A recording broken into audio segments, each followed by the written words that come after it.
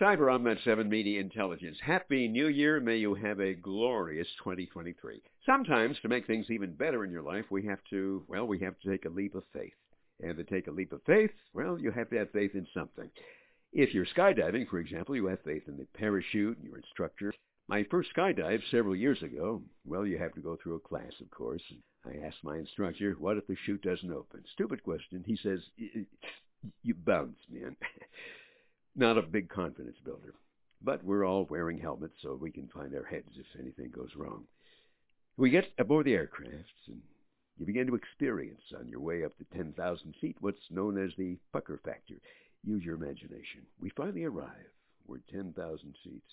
I'm seated between a 15-year-old girl on her first jump and a United States Green Beret.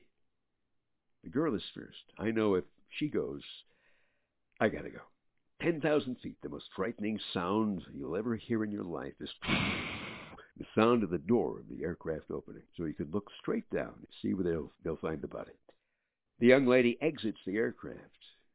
The instructor nods his head. She climbs hand over hand. Let's go. The chute opens. She flies like an eagle. I'm next. I look at the Green Beret. I'm going. Hand over hand. One hand drops from the strut. Chute opens. I live. I fly like an eagle and land like a turkey. Right foot, 90-degree angle, vibrating, mocking me. Now, the medics were wonderful, took me off to the hospital, called my wife. I had not told my wife I was going skydiving. I didn't want to worry her. Now I'm worried. She's Italian. She has a knife. She knows how to use it. At the hospital, I'm lying on a gurney, about to be rolled into surgery. About as stoned as my instructor at that point. I see this woman standing over me with a knife.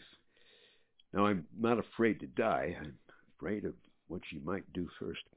It's all good. Years later, we have two great kids. I have no idea who their father is. I'm just kidding. Trust in your parachute or another kind of leap of faith.